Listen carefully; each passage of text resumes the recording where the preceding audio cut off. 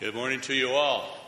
Whether you're a regular attender or somebody who's visiting from out of town, we want to welcome you and have you feel that warmth. I'll ask you to stand with me together as we do the call to worship. We'll read responsively.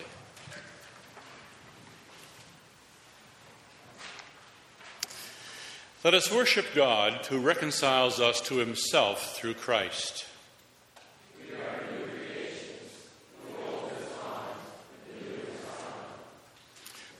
Let us worship God as Christ's ambassadors.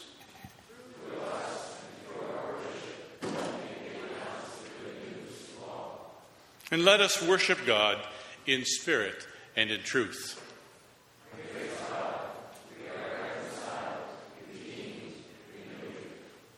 Pray with me, please.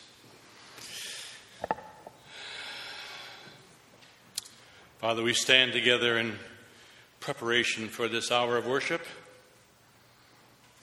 We stand as believers justified by faith and grace, and we stand here with the blessed hope, reconciled through you. Open our hearts and our minds. We worship together, minister to our hearts and our souls. We pray in the name of Christ, who loves us. Amen.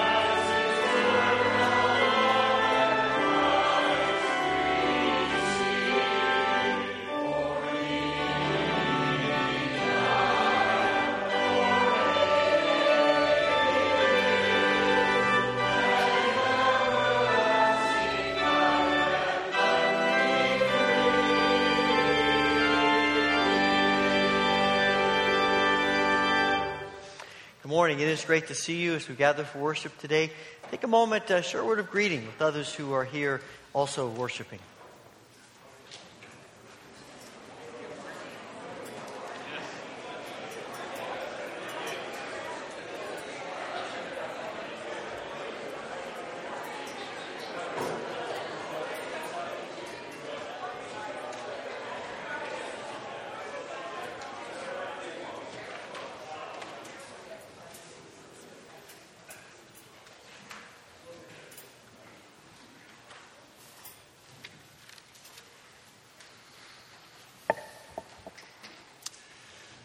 Our new scripture reading this morning is out of Romans, 5th chapter, verses 1 through 11. So it's Romans 5, 1 through 11.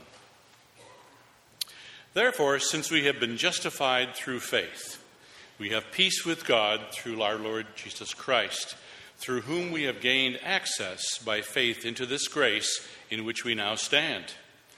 And we boast in the hope of the glory of God.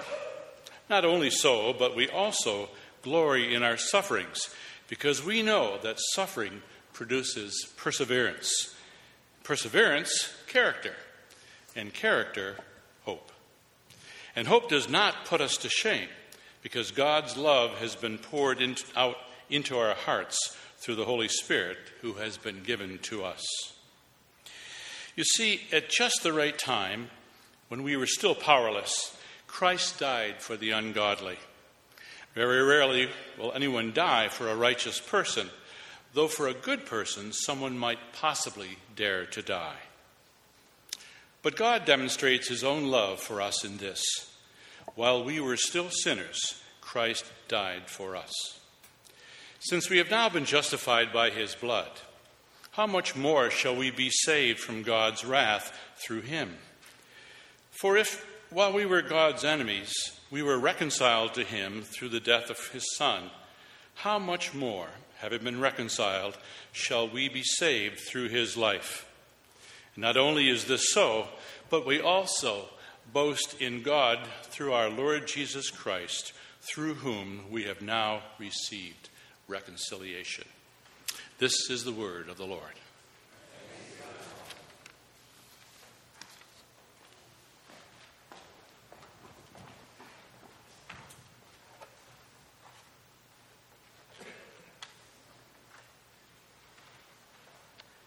We were created to experience all the fullness of relationship with God. We were created to know the full depths of peace and joy, of love, and hope, life.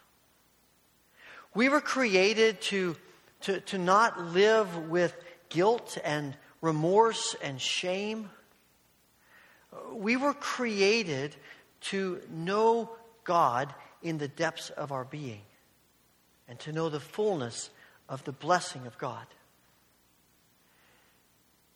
But we rejected God. Our sin corrupted God's plan for us. And in that rejection, where we said we know better than God how to find those things, and we have a better idea of what we need than God does. And as soon as we cut ourselves off from God, what we didn't realize is that we cut ourselves off from the source of peace, joy, life, hope. And we've been living with the consequences of that ever since. We became enemies of God. We rejected God. We turned our backs on God. And you would think that in the context of that God would reject us. I mean, that's what we do with other people, isn't it? I mean, after a while of being rejected by people, we come to our senses and say, enough. I'm not going to put myself in that position anymore. That's it. I stop. And we close ourselves off from other people, if nothing else, just for our own safety, for our own well-being, for our own mental sanity.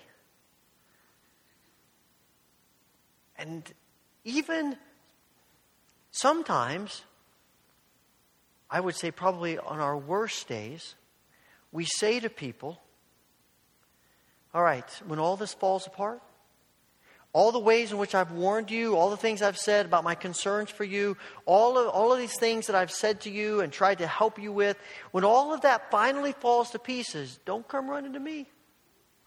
Right? You know, you got to deal with it. I tried to tell you. You're on your own. On our best days, we say to people, look, when this all falls apart, I want you to know I'll be here for you. I'll be here waiting for you. I'm ready. When everything falls to pieces, when all the stuff that I've warned you about, I won't say I told you so. I will on my worst days, but I won't say it on my best days. And, but I'm here for you. I'm waiting here. All you got to do is let me know. And I think we have a suspicion that that's what God does with us. That, okay, if God doesn't reject us, that he sits back and he waits for us to come to him. But the reality of the gospel is that God doesn't wait for any of us. He comes to us. God doesn't sit back and wait for us to figure things out and then turn to him. He comes to us so that we can figure things out and be embraced by him. And ultimately, the cross is about God coming to us to set us free. The cross is not for good people, it's for bad people. I think we sometimes forget that. The cross is not for people who have done enough good things, have indicated an interest in God, and God sees that and says, all right, then there's enough of them, I'll send Jesus. One of the things Paul keeps saying in this passage is, while we were yet sinners, Christ died for us. While we were enemies of God, Christ went to the cross. While we were rejecting God, Jesus. God doesn't wait for anybody. God isn't waiting for us to do something so that it will trigger his grace. The whole point of his grace is that he acts on it even though we've rejected him and declared that we don't want him and really are enemies of him. Brennan Manning says, when you think about the cross, you realize, and the grace of God, really, God has no taste. I mean,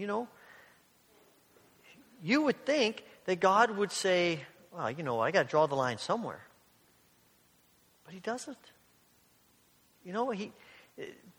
It's just grace. It just pours out of him.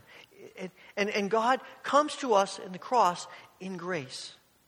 Over and over and over again, we experience God's grace. And it has nothing to do with us accomplishing anything, doing anything, being at any state of mind. It is simply the grace of God poured out to us. And the response that God is looking for is faith, trust. Again, through this passage, Paul says, by faith, by faith, by faith. Before this, he's talking about Abraham, by faith. Faith, trust is the response that God is looking for. It is simply saying, I believe that God is who he says he is. I believe that God does what he promises to do. I believe that. I might not understand all of it. I might not have it all figured out. But in my heart of hearts, I believe. That opens the door for us to experience the grace that has already been offered to us. And as I've thought about that, it seems to me that maybe the clearest evidence of our trust, our faith in the grace of God is gratitude. When you come to verse 11, Paul says, we rejoice in what God has done for us. And really, in a sense, what is rejoicing but expressing our gratitude, our thanksgiving? We're celebrating what God has done because we believe it's true. And in gratitude, that's really what we're doing. I think it's impossible to truly trust God and not be grateful to God. It is the gratitude that we express to God that is really the outgrowth of our faith. And I suspect that if anyone, I think it's a sign of holiness. I mean, you look through the ages of people that you admire, that people you know, people you've read about, and every one of them, the one consistent thing is they're grateful, thankful people. They have recognized that when we talk about the fact that the cross is for bad people, that's not just talking about people out there. That's talking about all of us in here. We're the bad people that needed the grace of God. And until we come to grips with that, until we truly believe that, I don't know that we will ever truly receive the grace that God offers us, and we certainly won't have faith and trust, and we certainly won't be grateful. I think that's why Karl Barth said that in one way or another, you can trace every sin back to ingratitude. Ponder that for a moment. I think that's true. We don't really feel grateful to God for what He's done for us. We feel like we've earned it, or we feel like we deserve it, or something. And so, when you feel that way, you're really not going to be very grateful. It's just what He's supposed to do. And that's the whole point of grace. It's not what He has to do. It's not what He's supposed to do, but He just does. And when you grasp that, it makes us grateful. Craig Barnes, who's now the president of Princeton Seminary, said that when he was a pastor, he would tell his congregation, the thing that sets us apart as Christians, it is not happiness. Because, we don't like to admit it, but there are people in the world who are not Christians and they are happy. And it's not success. You don't have to read very much of the Gospels to see pretty quickly that Jesus never equates discipleship with worldly success. And it's not even mission. Because there are a lot of people on this earth who are not followers of Jesus who are doing a lot of good things in our world. He said, what sets us apart as Christians is that we live our lives as an expression of gratitude. That everything we do is an act of gratitude to God for what He's done for us. It shapes all that we say. It shapes all that we think. It shapes all of our actions. And it changes things. I think that's what Paul is getting at when he says in the first verses here about how we're struggling. They're struggling with life and the difficulties of life. And he said that perseverance eventually gets us to hope. And there is in that progression, there is this underlying sense of gratitude that God is at work. And I can be thankful to God even when life isn't what I want it to be, because I believe in who God is. And I believe in what God does. Adam and Eve lost that in the garden.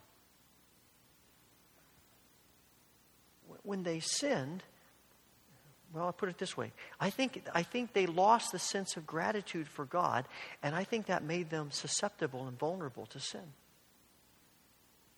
Maybe that was when the sin really started.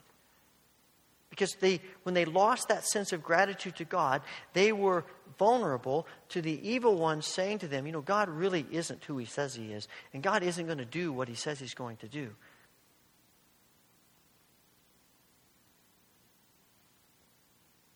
And what ended up happening when they lost that sense of gratitude, they lost that relationship with God. And so that first night when God came to walk with them as He did every night, instead of being like a little child that runs down the sidewalk when Mommy and Daddy come home from a long day, they run into the woods and hide. Because God is no longer one to be cherished, He's one to fear. Because we don't really trust Him to be who He says He is. And instead of believing that God's going to supply their needs as He has done, they now have to hoard and grasp and clutch and get everything they can for themselves because God really isn't who He says He is.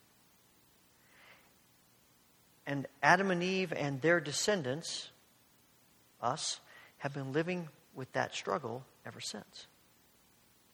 And the sad thing is, Adam and Eve didn't experience God's grace before they sinned because they deserved it.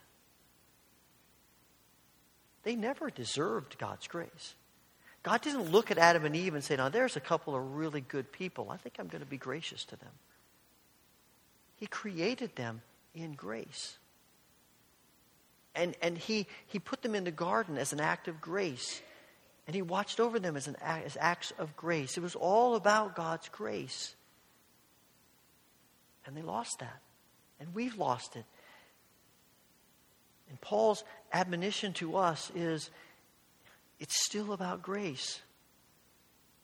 See it and accept it and celebrate it and give thanks for it.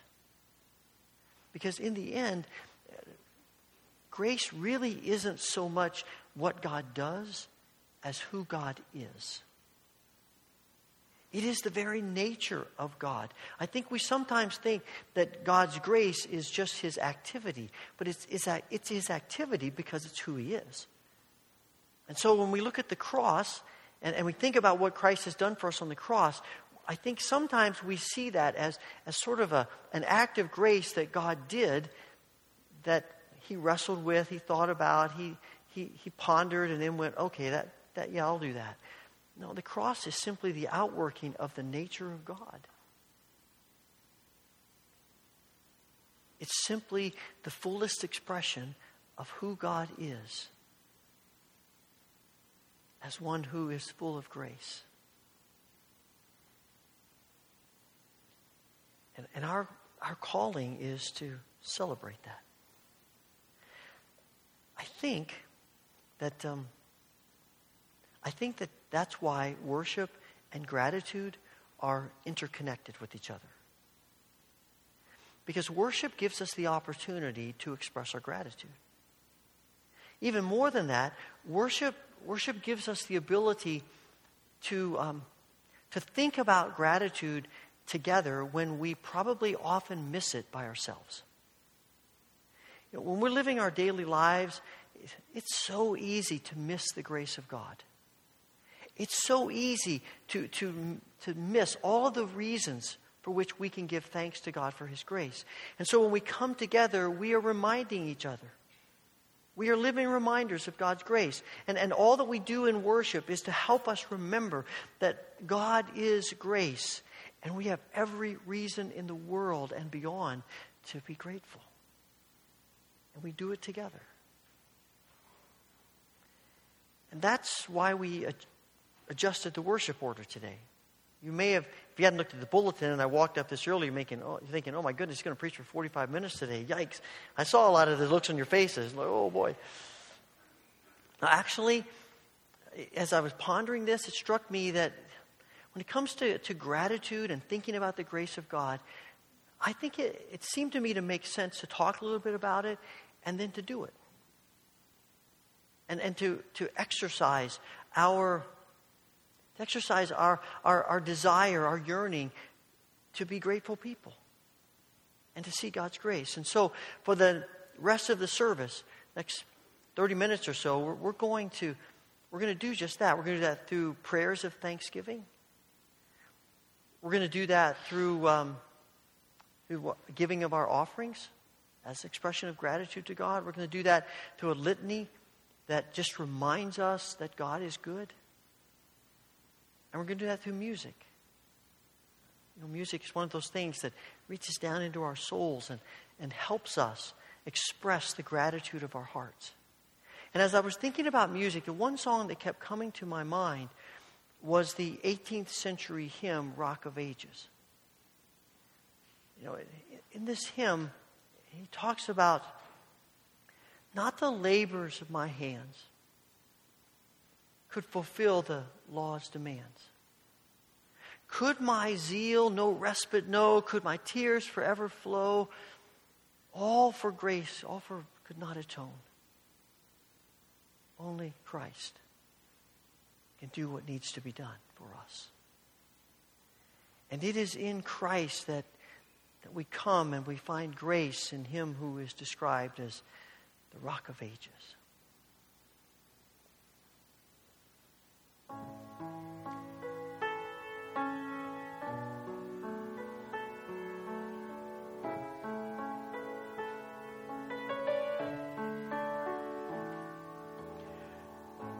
Rock of Ages, cleft for me, Let me hide myself in thee. Let the water and the blood from thy wounded side which flowed be of sin the double cure. Cleanse me from its guilt and power.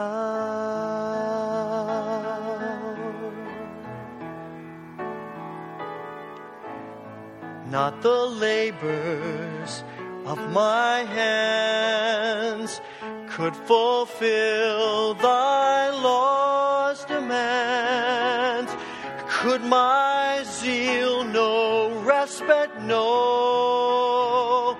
Could my tears forever flow?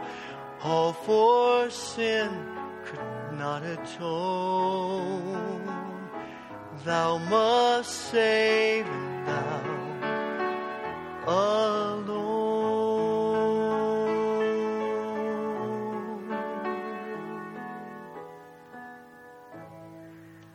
Nothing in my hands I bring, simply to the cross I cling. Naked come to thee for dress, helpless I look to thee for grace. Foul I to the fountain fly, wash me, Savior, or I die.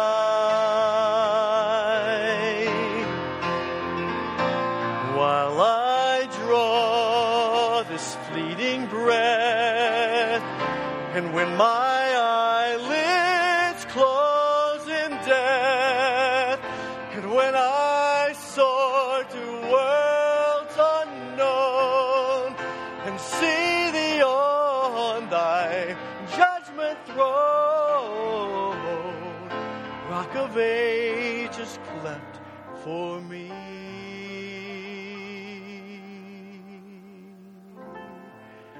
Let me hide myself in thee.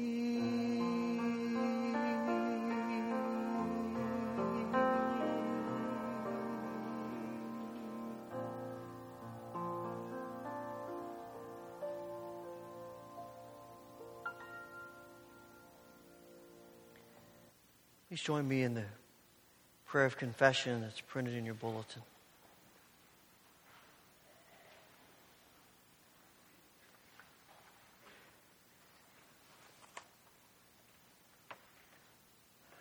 Merciful Savior, at your cross we find the beginning of each of our stories, sinners in need of God's grace.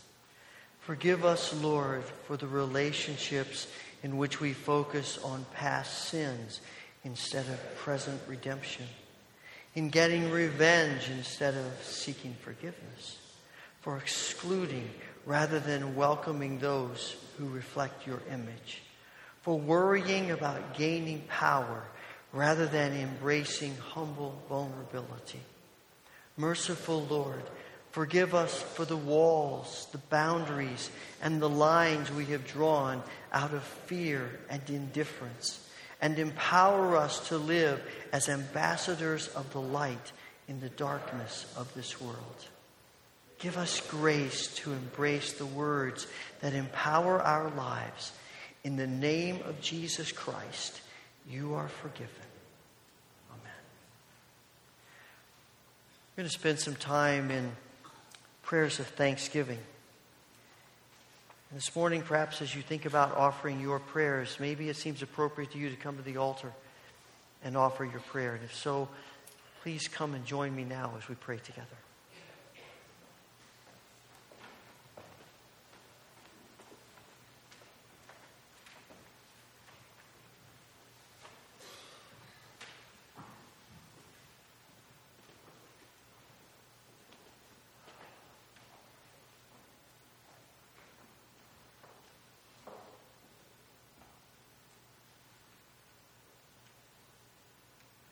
Father, in this moment of silence, hear our prayers of gratitude and thanksgiving for your grace in every part of our lives.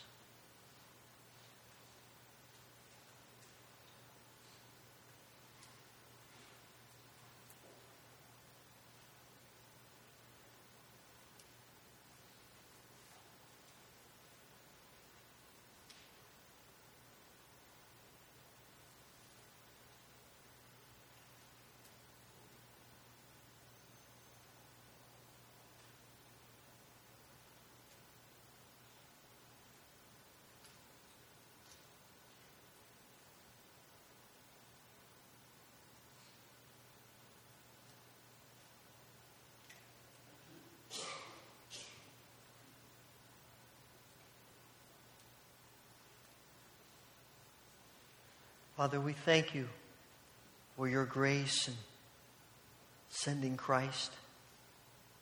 We thank you that what we see in Jesus, what we see in the cross is simply who you are. God of grace and mercy. Father, we thank you for your grace in setting us free from our sin, for cleansing us from the burden and the power of our sin. We thank you, Father, for your grace and the struggles and the difficulties of our lives. We thank you for giving comforting grace to all who grieve today. We thank you especially for your grace upon Sherry Reynolds and her family at the death of her mother yesterday. We thank you that you are comforting them and helping them in their grief. We thank you for supplying healing grace on all who are ill and in pain. Thank you for your grace upon Tammy Dunmire's father, who has been in intensive care with pneumonia. Thank you for your healing grace upon Rich Reynolds, Calvin and Laurel Bucher, Warren Woolsey, Bill Getty, upon Phil Muker, Mike Raybuck, Jill Tyson and Bruce Brenneman, upon Bev Rett and Micah Christensen, upon Linda Roth, Dick Gould, Crystal Blake and Emily Cricklar, and others who are on our minds and our hearts today. Thank you for being present in the ministries of this church and other churches around us. Thank you for what you have done and continue to do through Valley Preschool in the lives of little ones that you dearly love. Thank you for the ministry of the Oramel Church and Pastor Charlie Little. Thank you for blessing them and for helping them to be a witness. And Father, we thank you for your grace in the situations of our nation and our world. Thank you for your grace in the midst of the difficult, troubling situation in Flint, Michigan. For your grace upon the refugees in Syria and so many other places. And thank you for your compassionate grace upon Romy and Linda Carringale and the people, the ministries they work with. And thank you for your sustaining grace upon our brothers and sisters who face more opposition and persecution than we can imagine. Especially, thank you for your grace upon these believers in Davao, Mindanao, and the Philippines. In these very difficult times, we know you are with them. Thank you. Father, our prayer is that you would open our eyes to your daily grace. Make us more and more grateful. In fact, give us such grace that people see us as the most grateful people in all the world. Not because we are good, but because you are.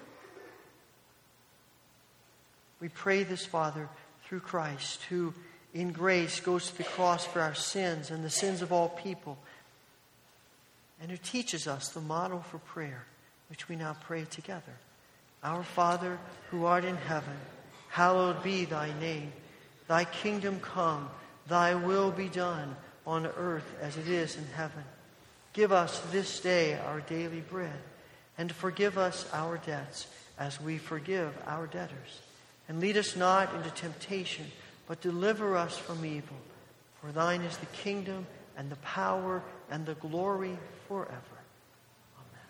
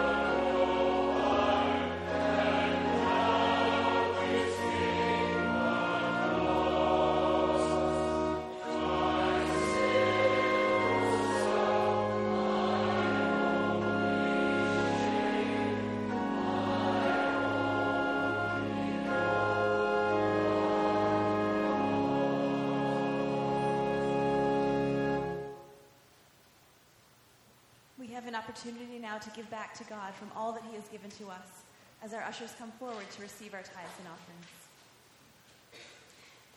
Praise God from whom all blessings flow. Praise him, all creatures here below. Praise him, all the heavenly host. Praise Father, Son, and Holy Ghost.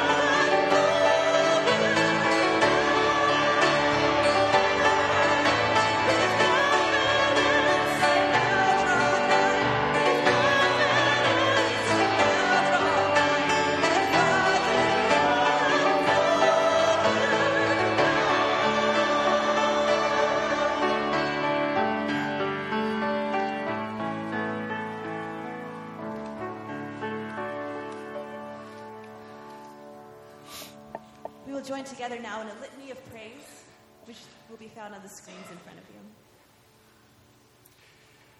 Give thanks to the Lord, for he is good. His love endures forever. Give thanks to the God of gods. His love endures forever. Give thanks to the Lord of lords. His love endures forever. To him who alone does great wonders, who by his understanding made the heavens. His love endures forever. He reached into our lowly state and sent his Son, Jesus, fully God and fully human. His love endures forever. The people walking in darkness have seen a great light. On those living in the land of deep darkness, a light has dawned. His love endures forever. He is the wonderful Counselor, mighty God, everlasting Father, the Prince of Peace, and the light of the world. His love endures forever. He was pierced for our transgressions. He was crushed for our iniquities. The punishment that brought us peace was on him, and by his wounds we are healed. His love endures forever.